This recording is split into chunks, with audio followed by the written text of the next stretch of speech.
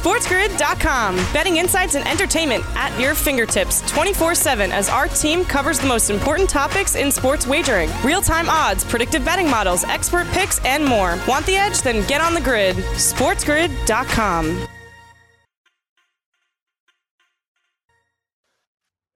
Hey, everybody. Welcome to Sports Grid, kicking off your day with college football today. Another beautiful fall day. A little chill in the air here in our local area where Joe and I live, New York, New Jersey area. And it really feels like an actual college football week, Joe.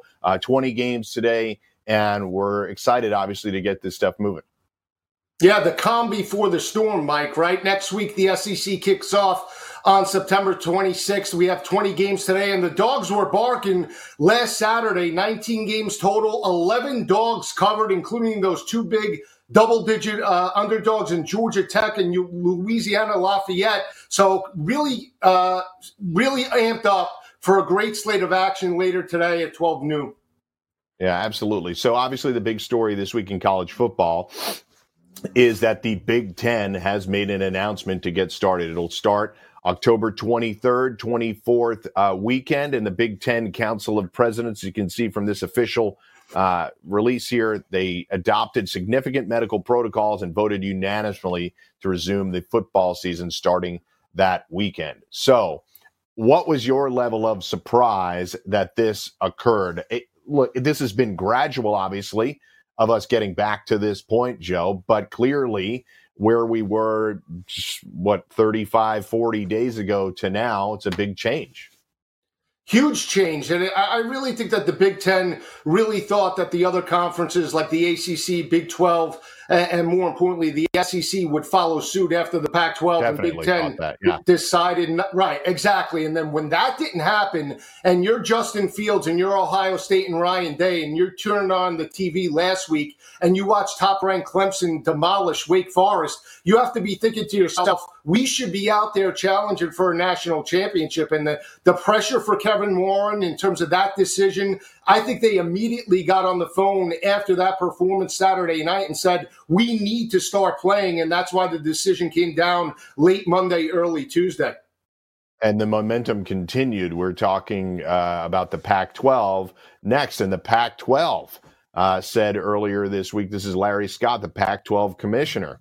The Pac-12 welcomes today's statements by Governor Newsom of California and Governor Brown of Oregon that state public health officials will allow for contact practice and return to competition, and that there are no state restrictions on our ability to play sports in light of our adherence to strict health and safety protocols and stringent testing requirements. I'll stop it there because it's a fairly long statement, but the reality, Joe, is that the California we thought was in the crosshairs. We thought it might be difficult to get everybody out there, but a key component of that statement, and something that you and I had talked about in previous shows on the run-up to this season, was the testing protocols. It appears that both the Big Ten and Pac-12 were able to get to a point where they felt comfortable with their ability to rapid test large amounts of players in a short period. But it does not mean that we won't deal with coronavirus issues. We'll get into some of those in a moment. But the good news is for college football fans from coast to coast, we're going to have more football come late October.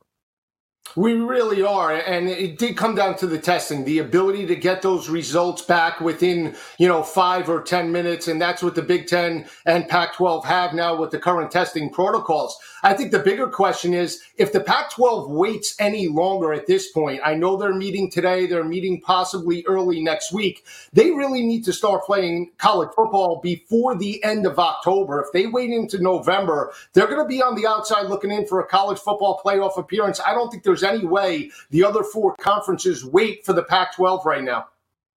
Yeah, we're bringing in our radio audience as we get to the close of this segment, but clearly we're still dealing with issues, and I think you're right. It seems like sometime within the next 5 days they're going to make an official announcement, similar to what the Big Ten did, as to what date they'd be able to start. But we are still we're not out of the woods yet in terms of games being canceled. Houston, Baylor was canceled today. Houston, Charlotte. So Charlotte football, you see this update right here. Saturday's game at North Carolina has been canceled due to quarantine. So we have that issue, Joe. It isn't going away. We're seeing issues with team-wide and also having issues with the positional groups that the teams are not able to field. This happened with Florida Atlantic as well. It did, and it happened with Baylor. Baylor at one type of position did not have the allotted players available that allowed the Big 12 to make that decision. So they need to have 53 total players, but 7 offensive linemen. They wouldn't specify which players or which group could not play this coming Saturday. But we're going to start to see this. Virginia Tech was supposed to take place in prime time. Right, 7:30. That got pushed back to the end of the season. I think as long as these situations pan out and we're able to push them back or reschedule them at some point, it's okay. I mean, 4 or 5 games, that's not a problem. If we start to get into 10 or 12, that could be an issue, especially when we look at conference standings and, more importantly, championships. Specifically, Houston, Baylor, those teams had been, they scrambled to schedule the game this week. Houston had been set to face Memphis. Memphis had an outbreak of upwards of 20 different players due to contact tracing and other COVID-19 protocols were declared ineligible to play. So that forced that postponement. Baylor's original season opener, September 12th against Louisiana Tech, was postponed because of a COVID-19 outbreak at Louisiana Tech. And now, to close it out, BYU is dealing with issues on their team. They had to cancel their game with Army, and they rescheduled Louisiana Tech for the end of the year. So this is all these concentric circles and associative math properties that are allowing us to get more games on the schedule. Joe and I will come back, talk specific games, including BC Duke, next on College Football Today. We'll be right back.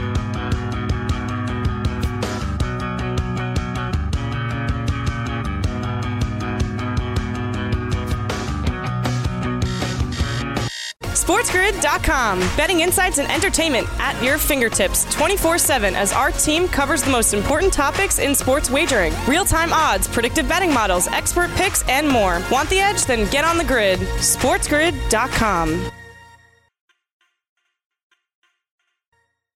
Get on the grid back here on College Football Today, along with my man Joe Lisi. You can find him on Twitter at GoForThe2. Find me on Twitter at Mike Blewett, and find us all on Twitter at SportsGrid, on Instagram at SportsGrid TV, so you can follow, react, tell Joe what a great job he's doing with picks. He called a couple things last week. Pretty nice. A good call in Louisiana. You had them staying tight. I don't know if you had the outright upset, but you had them staying tight. So we're off to a good start with your picks last week. Yeah, not bad. Arkansas State came through. That was my best, That's one right. of my best bets for the weekend, plus 320. I took them a little early last week before they played K-State. Also had Georgia Tech, so that was another game. I didn't think that Georgia Tech would win the game outright. Thought they would cover the 12.5, but to win that game for Jeff Collins, a solid first win for the Yellow Jackets. See if they can back it up a little bit later against UCF at 3:30 today.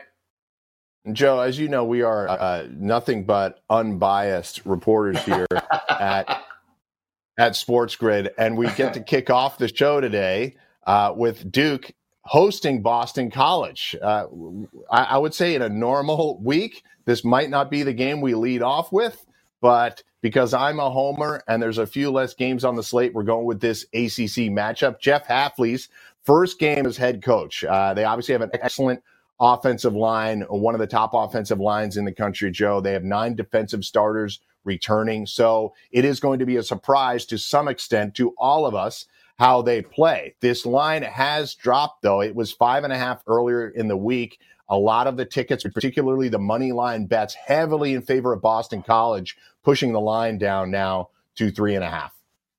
It's interesting because I knew that we would lead off with this game in terms of Boston College, not the sexiest ACC matchups, but this is an interesting battle for the Eagles. An interesting battle. You mentioned the offensive line. They average around 307 pounds across their starting five, going up against a smaller athletic defensive front in Duke. Now, Duke played very well in the first half. They lost that matchup last week to Notre Dame by 14 points. But I think this is a bad matchup for Duke, even though they played one game under their belt, because their ability in run support, you look at the second half of last week's game against Notre Dame was able to rush for 178 yards, average 4.8 yards per carry, and they wore down Duke in the second half. And I think that's the battle for running back David Bailey, that has rushed for 844 yards last year, average 5.7 yards per carry. Look for a methodical game plan. Look for Boston College to work off a play action. That defense, Mike, though, is the main concern with Hafley in year number one. They gave up 32 points per game, atypical 193 rushing yards in terms of rush defense, which is totally not a Boston College defense, and 285 through the air to opposing quarterbacks. So that needs to change for Boston College to be 500, but I do like them week number one because of their offensive line.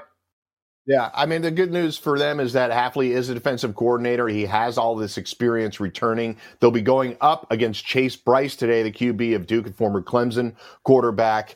Now, they covered last week against ND, and you made the really important point. It was a tale of two halves. Ian Book's numbers looked pedestrian for Notre Dame, and Duke actually outgained them in the first half, but they went from 246 yards in the first half to 82 in the second half. So Notre Dame circled the wagon, so to speak, and kind of dominated that second half. But a 27-13 loss, not terrible for Duke. We'll see if Chase Bryce can do more. But on David Bailey, as you said, he's going to be a really important part of this offense. It's going to be really a simplistic type of offense for them this year. I want one more comment on their transfer quarterback, Phil Jurkovich. We obviously haven't gotten a chance to see him play all that much, but him coming over from Notre Dame might be a spark to the offense in order to lead David Bailey and these offensive linemen. Yeah, his progression this year, obviously year number one, a new scheme. He does have good pocket presence, has a strong arm, and he utilizes the tight end, so keep an eye out for that. I think when you just break this game down a little bit deeper in terms of Duke's inability to run the football last week, they averaged 2.5 yards per carry. That put them in long third down situations, and that's why they only converted 4 of 15 third downs. That was 26%. So in order for Duke to be in this matchup, look for them to run the football. But if they can't do it, that really favors the Boston College defense, and that's why I'm picking the Eagles in this matchup. Yeah, good stuff. So again, that line has moved down in favor for the Eagles. They're still 3.5-point dogs on the road. So back to go over, I could talk about this game for 20 minutes, but we got to move on to the next one. So Chuba Hubbard is the star of the show for Oklahoma State. They are 22.5-point favorite. Let me check the current line. I want to make sure I have everything up to the minute. It's 23.5 right now in favor of the Cowboys. So they are 23.5-point favorites over Tulsa. Chuba Hubbard last year, 2,094 yards and 21 touchdowns. They have Tylan Wallace, Spencer Sanders at QB. They were 13-point favorites in a 40-21 win last year at Tulsa. So let's focus on the Oak State side of the ball first. Look, this is an explosive offense under head coach Mike Gundy for a long period of time. Chuba Hubbard, we know all of his highlights, as I just detailed some of them. But how about Spencer Sanders? Is he the type of guy that, along with Tylan Wallace, can make a step to the next level and compete for maybe best QB in this conference?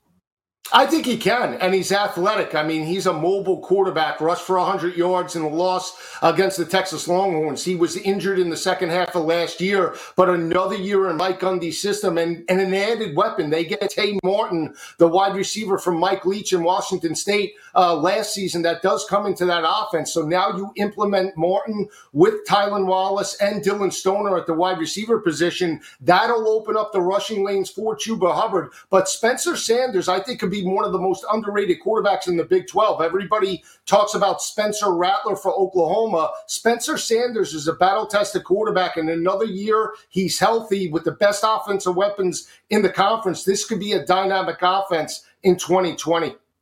Battle of the Spencers in Oklahoma at some point later this season. Zach Smith is on the other side for Tulsa, former transfer from Baylor. He passed for 3,279 yards and 19 scores as a junior for an offense that hung 41 points on Memphis and 34 on UCF late in the year last year. So any chance for them to compete today, for him to stay in it? Do you see an over being a play here because of both offenses being able to get it done? It's a possibility, but the first game of the year, overs have been tough just from the quarterback to wide receiver relationship. But when you look at Zach Smith, he lost out to Charlie Brewer and Baylor, and that's why he transferred to Tulsa. He's a big kid. He goes around 6'3", 6'4". He has a strong arm. And like you mentioned, he has some playmakers around him, like the running back Summers. So I think when you look at Tulsa overall, they've lost 7 straight to Oklahoma State in the series. You mentioned the 40-21 loss last year, but they've lost 7 games by an average margin of defeat of 25.8 points per game. I would take the points here, 23 and a half with Tulsa. I like Zach Smith. I think Oklahoma State is clearly the better team, but I would take the points with Tulsa in this matchup.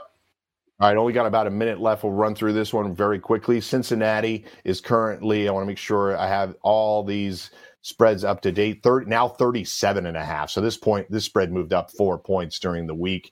Obviously, a lot of late action. They are heavy favorites against Austin Peay, who just got annihilated against Pitt last week, 55-0. Pitt had 6 touchdown runs against them last week. Austin Peay had only 1 rushing yard total. So in the 55-0 game, all the bets had to be canceled, Joe, because Pitt and Austin Peay agreed to 10-minute quarters in the second half. So the books had to void the bets because it wasn't an official game. Yeah, I think the biggest thing when we look at the handicapping perspective is everybody has talked about one game versus a team that hasn't played a game. What about a team that's played 2 games versus a team that hasn't played a game? Now, clearly, Cincinnati's the better team, but I'm starting to like Austin Peay more and more. This is the final game of the season for Austin Peay. The line's up to 35.5 now, Mike. Give me Austin Peay plus the 35.5. I think they keep it within the number against Cincinnati later today. All right, interesting. Betting on a team that lost by 55 and got shut out last week.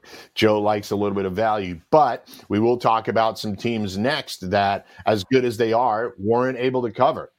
It's going to be Clemson Wake. That's the team we'll lead off next. On the grid, get on the grid, stay here.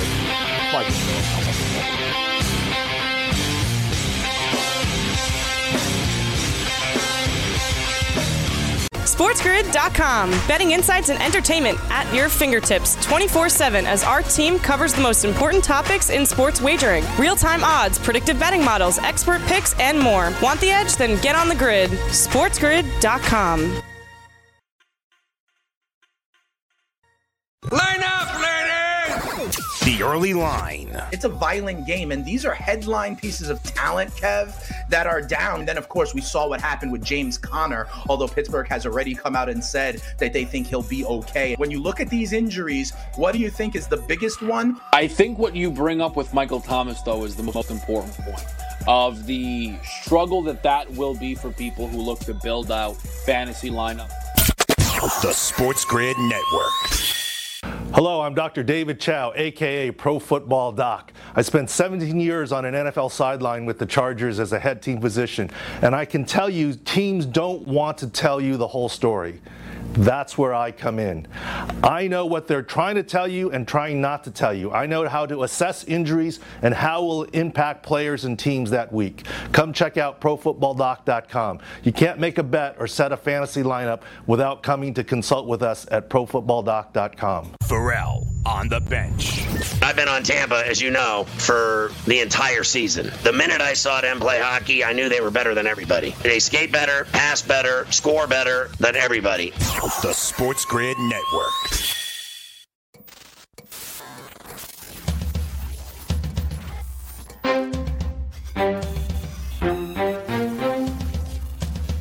You're watching Sports Grid. Get on the grid.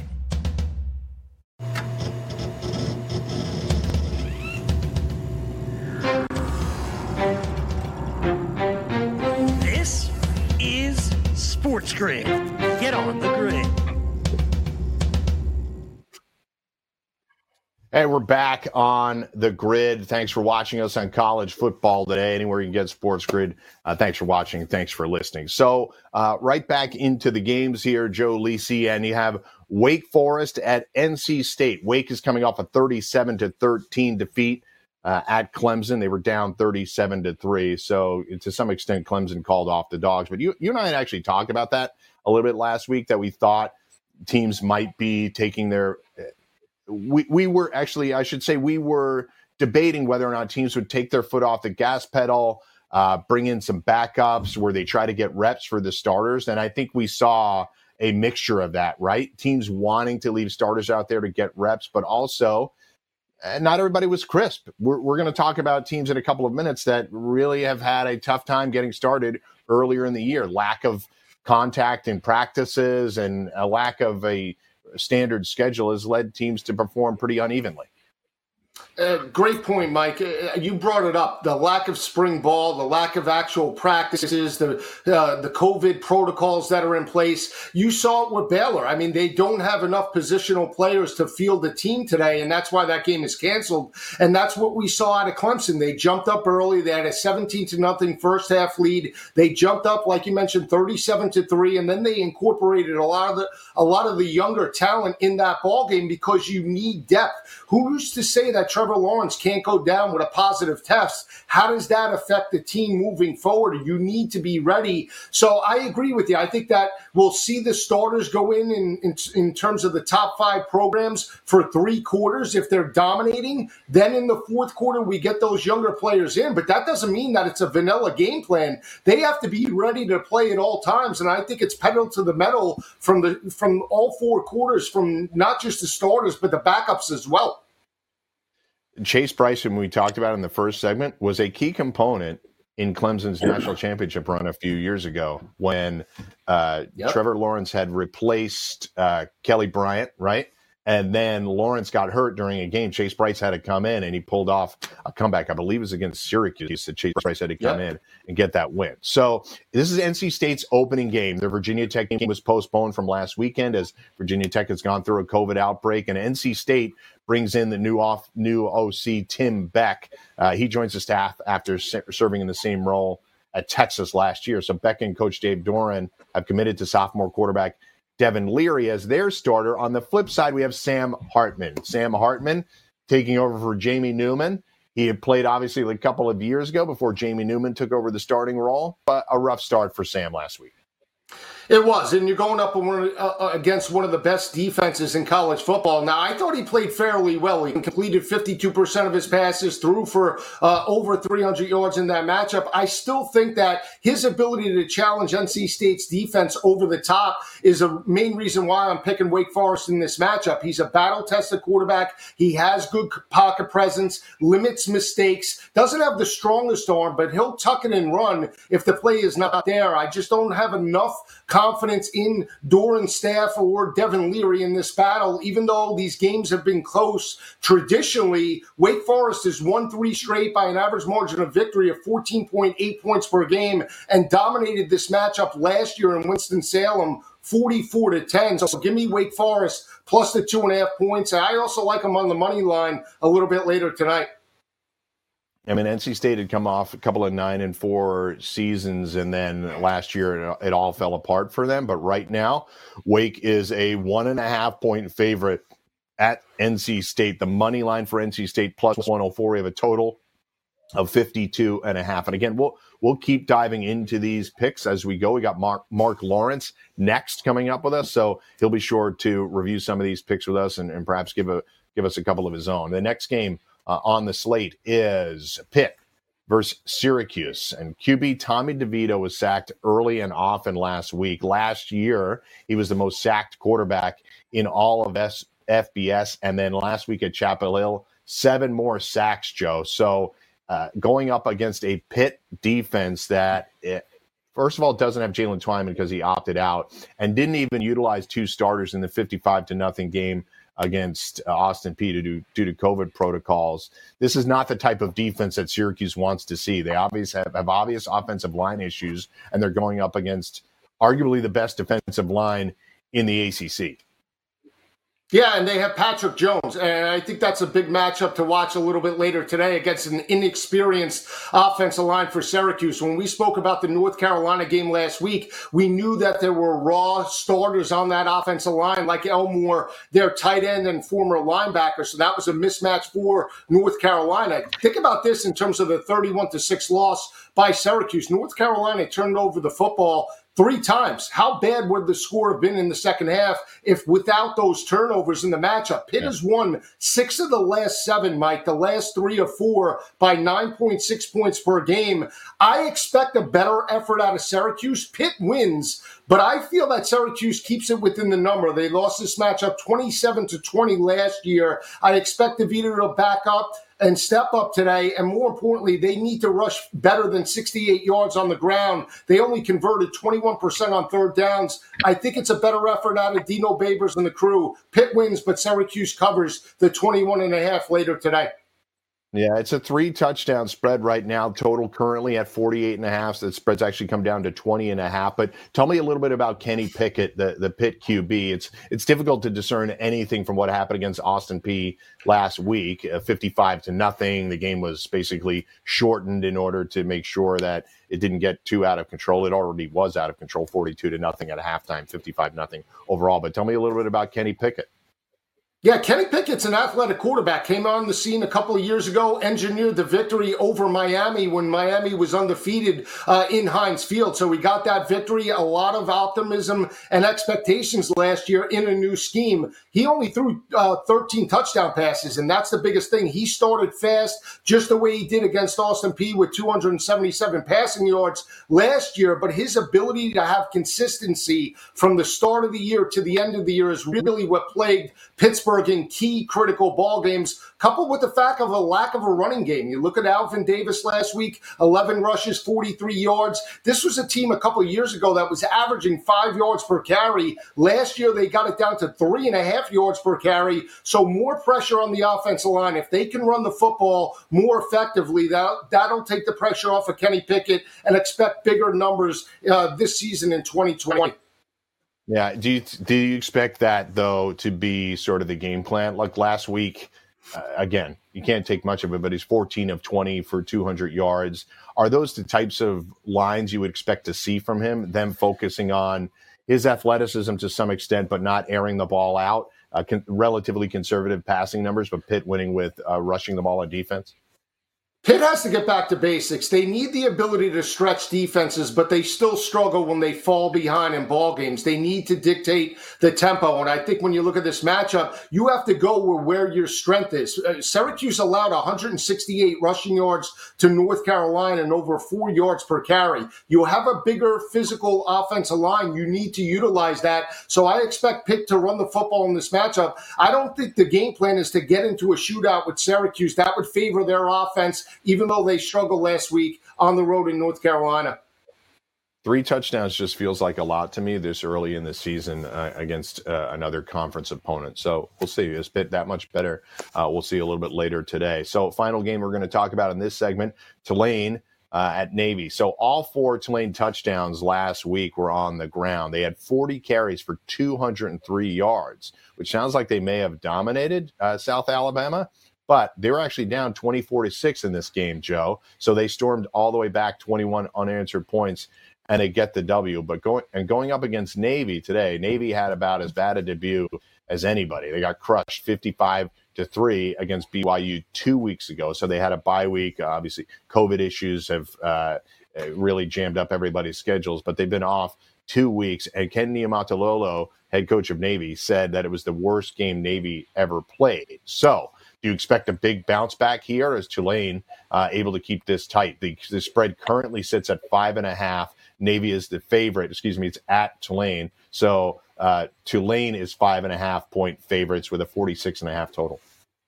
Yeah, I don't. I really like Tulane in this matchup. Couple of reasons why. The offense and defensive line play for the Green Wave. If you watch that ball game on the road in South Alabama, in the second half, their interior lines took over. Tajay Spears had 105 yards on the ground. Keon Howard, the former Southern Miss quarterback, came on. He threw for 191 yards, rushed for a touchdown. But that defensive front, led by Cameron Sample and Richardson, really stepped up.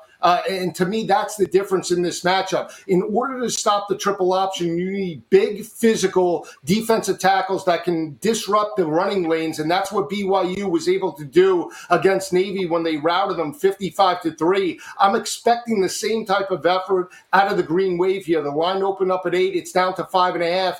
They have a significant advantage in terms of weight and play on the offense and defensive lines. To me, it's not the same Navy team that we've seen. Backup quarterback Perry Olsen is transferred out of the program. Defensively, they looked undersized. I expect Tulane to dominate this matchup by double digits later today.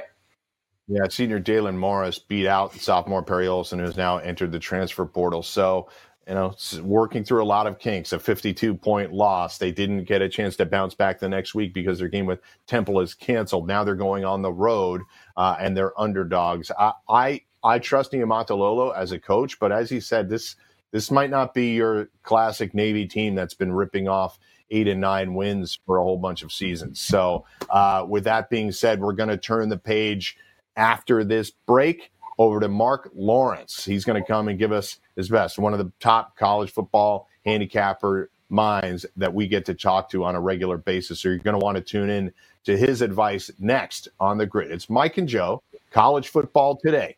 Get on The Grid. Marc Lawrence is next.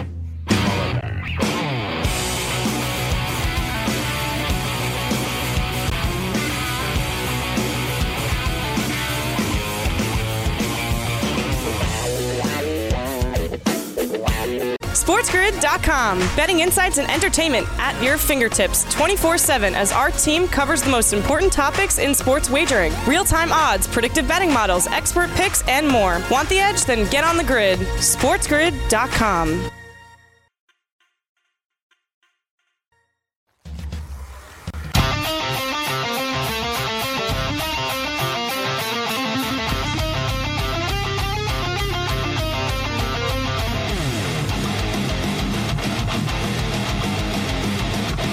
And we're back on The Grid. Excited to have our guest with us right now. It is Marc Lawrence. He joins myself and Joe, and you can find Marc on Twitter at Marc Lawrence, I believe. Is that right? Did I get it right? I believe I got it right. So, Marc, first of all, I want to bring you in. Thank you for joining us. And I had to ask you first because it is the big story this week with the Big Ten officially coming back and the Pac-12 on the precipice of coming back. Are you surprised at the way this has played out? It felt like there was momentum coming this way, but how excited, how surprised are you about this development? Well, number one, I'm nice to be on board with you guys. As always, Joe's a good friend of mine, dear friend, and I love his college knowledge. Mike, nice to be with you as well. Yeah. As far as the Big Ten goes, I feel personally, one, we needed it as college football fans, but I think it was more a political move than anything else at all. The Big Ten was just jonesing to get back in action, and they needed this big push to do so. I only hope they're doing the right thing from a health standpoint, from the players, the student athletes, and everybody else. If it's all good, if they can get their protocols in place, it'll be wonderful for college football because we can have at least a legitimate college football playoff by the end of the season. Yeah, I mean, Joe and I have talked about it a bunch. I thought the fact that Ohio State was unable to play football, but the high schools and the University of Cincinnati and the Bengals and the Browns were all able to play, just put a really bad optic lens on it for the Big Ten. And it's the top program in the entire conference, and yet they weren't allowed to play when the high schools surrounding them are able to. But let's focus on the games this week. It's obviously a shorter slate than we are otherwise used to, but such is 2020. And I want to get started by a game that we just talked about in the previous segment. That's Syracuse going up against Pitt today. A huge underdog after a really bad performance against UNC. and Pitt, obviously a cakewalk against Austin Peay. Joe is really of the mindset that Syracuse is going to keep it close throughout the day, but particularly in the first half. We had an 11.5-point first half spread in favor of Syracuse. Well, let me say that Joe and I are good friends, but we don't necessarily agree on every game. But this is one that I have to agree with on Joe, okay? I think what you got here is Dino Babers sitting on the hottest of hot seats right now. He come out very poorly in his first football game, and you got Penn off that romp, or Pittsburgh, I should say, off that romp over Austin Peay. This is a game that Dino Babers needs like blood. Whether or not he wins the football game is arguable, but I think he can play competitively enough to get the money in the contest. I'm going to play Syracuse plus the points. Mark, when you look at one game we just talked about, Navy on the road against Tulane, this line, we've seen a lot of line movement. It opened up Tulane -8. It's already down to 5.5. Give me your thoughts about this matchup, because after that disappointing blowout loss to BYU on Labor Day night, a lot of people are expecting Navy to bounce back in a big way later today. Well, Joe, this is one game that we're not on the same sideline on, okay? I rely, as you know, Joe, heavily on my database. I have a database that I call it the well-oiled machine, and it chews out a lot of great information with scores and lines and stats going back as far as 1980. And I run the process with the database, and to me, the names of the teams in the database, I can put tape over the names of the teams, and it just churns out the stats. What it tells me here in this football game is that military teams that embarrassed in their previous football game, as Navy was, we all know what happened there. They've been dynamite when they've been on the road the next game. Any military team that scored 3 or fewer points in a football game goes on the road the next game is 16-2 against the point spread, going all the way back to 1980. I've got to like Navy's chances in this football game to make amends for the big error that Coach N admits that he made in not letting his players tackle and practice here. I think this game comes right down to the wire, and whoever scores last, and I'll be taking the points with the middies in this contest. So Mark likes the middies with getting 5.5 here on the road. For those of you that are feeling even a little bit bolder, plus 190 right now on the money line for the midshipmen. So go over to another game that we haven't touched on yet, and that's Notre Dame. They played Duke last week, a very uneven first half. Duke was very competitive in it. Notre Dame dominated the second half. Pedestrian numbers for Ian Book, but Notre Dame, again, only allowing 82 yards of offense in the second half. So how do you see this one with Notre Dame going up against USF today? Significant favorites, over 25-point favorites right now. Yeah, big, huge favorites right now. And I'm not an advocate right now in the COVID situation of laying big points right now. Yeah. Notre Dame doing just that. They struggled in their last game against Duke, doing the same thing. And what you've got in Florida here is what I call a mission team. And a mission team, basically, in the simplest sense, guys, is a team that was a bowl team the previous 3 seasons and had a losing season last year.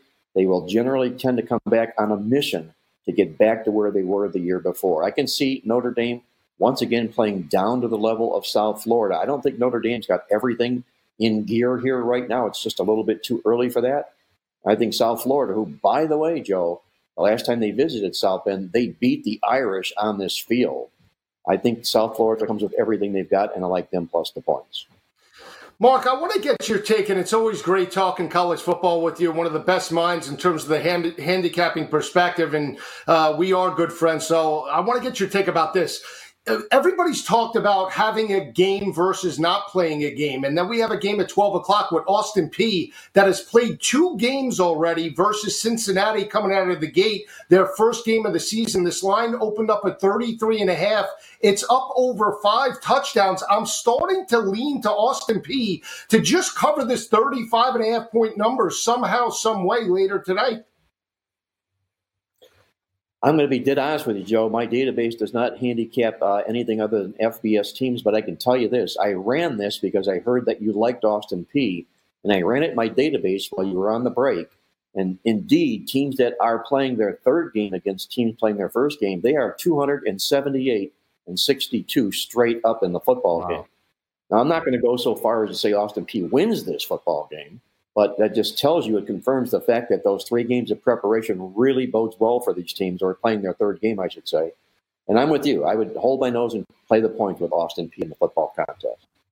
Yeah, it's like I said earlier, it's difficult to look at a team that lost by 55 and had to shorten the game, canceling all the tickets a week ago, and then turn around and support them the next week. But Cincinnati hasn't played yet. They might be working out the kinks just like everybody else. We all would sit here and tell you Clemson is either the first or second or third best team in the country. They didn't cover against Wake last week. They had a 34-point lead, but Wake was at least able to score 10 points late to keep it a little bit closer, and Wake covers that number. So slight correction, Notre Dame spread now down to 23.5 against South Florida. But just a couple of other games to throw at you, Mark. And again, you can find him on Twitter at Marc Lawrence, M-A-R-C, Lawrence, L-A-W, R-E-N-C-E, at playbook.com. You should go there. You find all of Mark's latest information. But we talked about the Duke BC game earlier. I don't know if you have a side there, and one other one, which we're going to talk about in the next segment, in the next hour in more detail. UCF at Georgia Tech. Georgia Tech with a surprise win to some extent against Florida State, a very sloppy game on both sides. But how about a little bit of those ACC action teams, BC, Duke, and then Georgia Tech hosting UCF? Well, let's go backwards here. First, the Georgia Tech football game. I'm a big Jeff Collins fan, the head coach. I thought he was a terrific hire for Georgia Tech. And he went into the program, he was hamstrung, he was handcuffed. He inherited all of Paul Johnson's players that were recruited to run his program, that down your throat, run the ball offense, of which they were not recruited to do. So what did he do last year? He played an abundance of underclassmen, did Collins last year. And I think that's going to pay off for this football team in spades. We saw it in the first football game. I like them plus the points here. I'm going to stay on the bandwagon until he proves different to me. And as far as the Duke-Boston College football game goes, this is a game that is absolutely loaded with everything on one side and nothing on the other side for my database. Now, as far as teams go and how they play, the Boston College has been outstanding role of a road underdog, and Duke has been horrible in the role of a favorite. You put the two of those meshed together here, and I think Duke, after coming off the game with Notre Dame, there's always a letdown, per se, if you will, of teams that play the Irish here. I'm going to play Boston College plus the points. Mark, I just want to get your sentiments about living in the Miami area. A lot of pressure on Manny Diaz and the crew as they go on the road to face Malik Cunningham and that offense, that high-powered offense. Where does Manny Diaz stand? Does he need to win this game against Louisville tonight to get off the hot seat? No, I think he kind of got off the hot seat with that win last week, Joe, his last football game. And I think they go into this football game with a lot of confidence. But I think this is a huge coaching edge to Scott Satterfield and Louisville in the football game. He's got a lot of talent there, does Louisville this year. And it appears Miami of Florida also has a lot of talent. This is, I think, the best game on the college football card today. But when it comes down to pushing and shoving, I'm going to go with the better coach in this football game in Satterfield and Louisville. I think when it X's and O's, Manny Diaz is, I think, the epitome of what you would call the Peter principle. He's a great defensive coordinator, and he hasn't yet proven that he can handle the reins as a head coach. Satterfield has. I'm going to stay with Louisville in this football game. Really amazing, right? Manny Diaz with all the pedigree that he has to come in and well respected as a coach, but it is markedly different than how quickly Scott Satterfield was able to come into Louisville in a program that had fallen apart and immediately resurrect them in 2019, and they're already competitive against some other very talented top teams. It's really impressive to me, and I think you're right. I think I'm with you. I think Satterfield is a heck of a coach.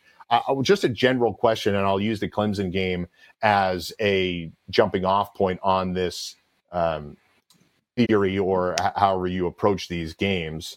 47.5-point favorites against a team like Citadel. We know there's no comparison in terms of the talent level of the teams, but Clemson wasn't able to cover last week. We know that this is a funky season.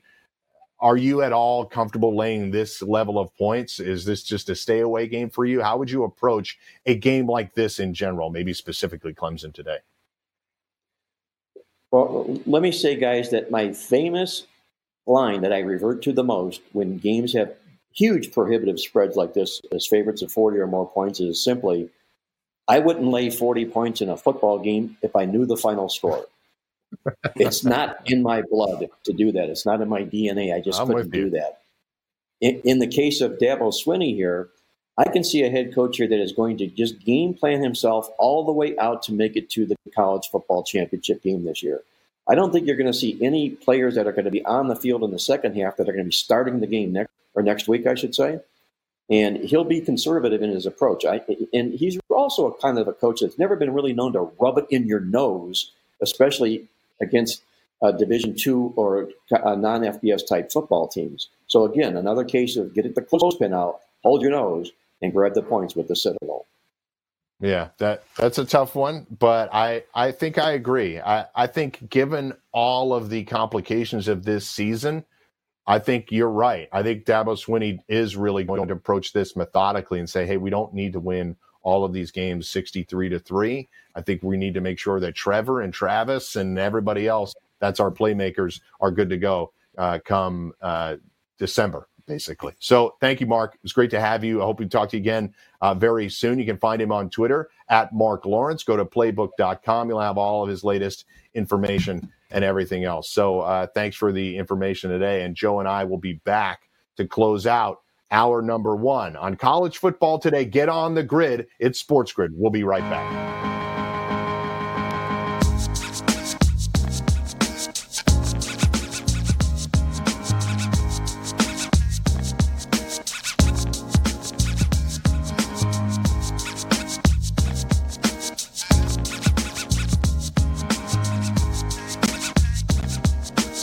SportsGrid.com. Betting insights and entertainment at your fingertips 24/7 as our team covers the most important topics in sports wagering. Real-time odds, predictive betting models, expert picks, and more. Want the edge? Then get on the grid. SportsGrid.com.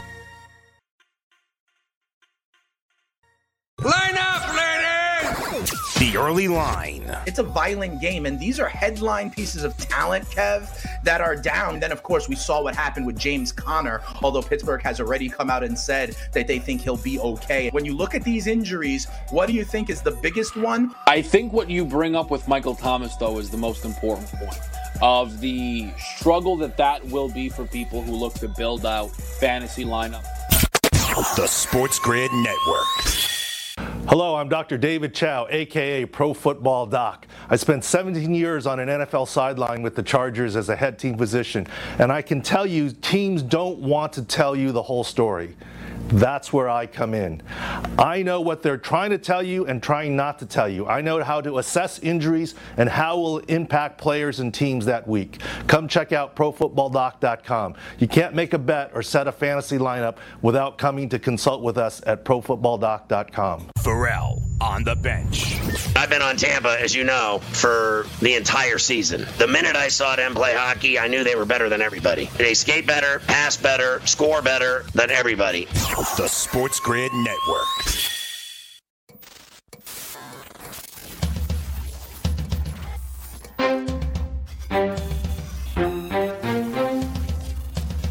You're watching Sports Grid.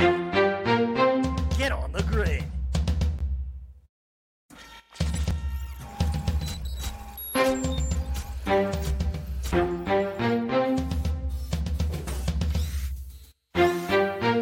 You're watching Sports Grid. Get on the grid. You know, Joe, selfishly, I would say that I'm more excited this weekend than any other because I'm a homer just like everybody else. When you get to see your team play, and look, I don't want to cast aspersions on anybody that has left BC and served BC faithfully for a number of years. But I had grown tired of the previous regime at Boston College, the coaching regime. And Jeff Hafley's exciting. He's an exciting guy to back. He's done a lot with, all the little bells and whistles that you're going to have when a new coach comes in. Let's get some new uniforms. We'll do throwback uniforms, the hashtags, getting guys involved. He's an exciting, young, energetic coach coming out of a pedigreed championship level program. So I'm excited to watch BC. Yeah, me too. And you need a young coach that's going to instill enthusiasm. When you look at their former coach, Adazio, they just had that blue-collar mentality, but it didn't really, I want to say, from a recruiting aspect, warrant those skilled, highly touted, skilled position players to come to Boston College. And now when you're going up against quarterbacks in the ACC like Trevor Lawrence, you're going up against Sam Howell, you need to have that type of skilled talent there. So you need a coach that's going to instill enthusiasm, and I think that's what they have in year number 1 with Jeff Hafley. Yeah, I think some fans out there are saying something like, I'll get excited when my team plays. I get it. You SEC fans are going to be a lot more pumped next weekend than you are this weekend. So I threw up a poll here based on the Big Ten announcement. Good morning, college football fans. And I wanted to know, based on the announcement this week, we want to know, will a Big Ten team make it into the college football playoff? It's early in the poll, but it's a resounding heck yeah on this one. Unfortunately, Joe, there might only be one option, or in the Ohio State University. Does Penn State have a chance too? If Micah Parsons opts back in, they have a chance, but clearly Ohio State is the team to beat. Okay.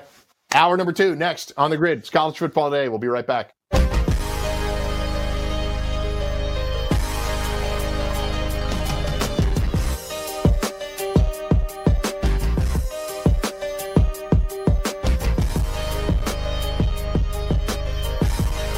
SportsGrid.com. Betting insights and entertainment at your fingertips 24/7 as our team covers the most important topics in sports wagering. Real-time odds, predictive betting models, expert picks, and more. Want the edge? Then get on the grid. SportsGrid.com.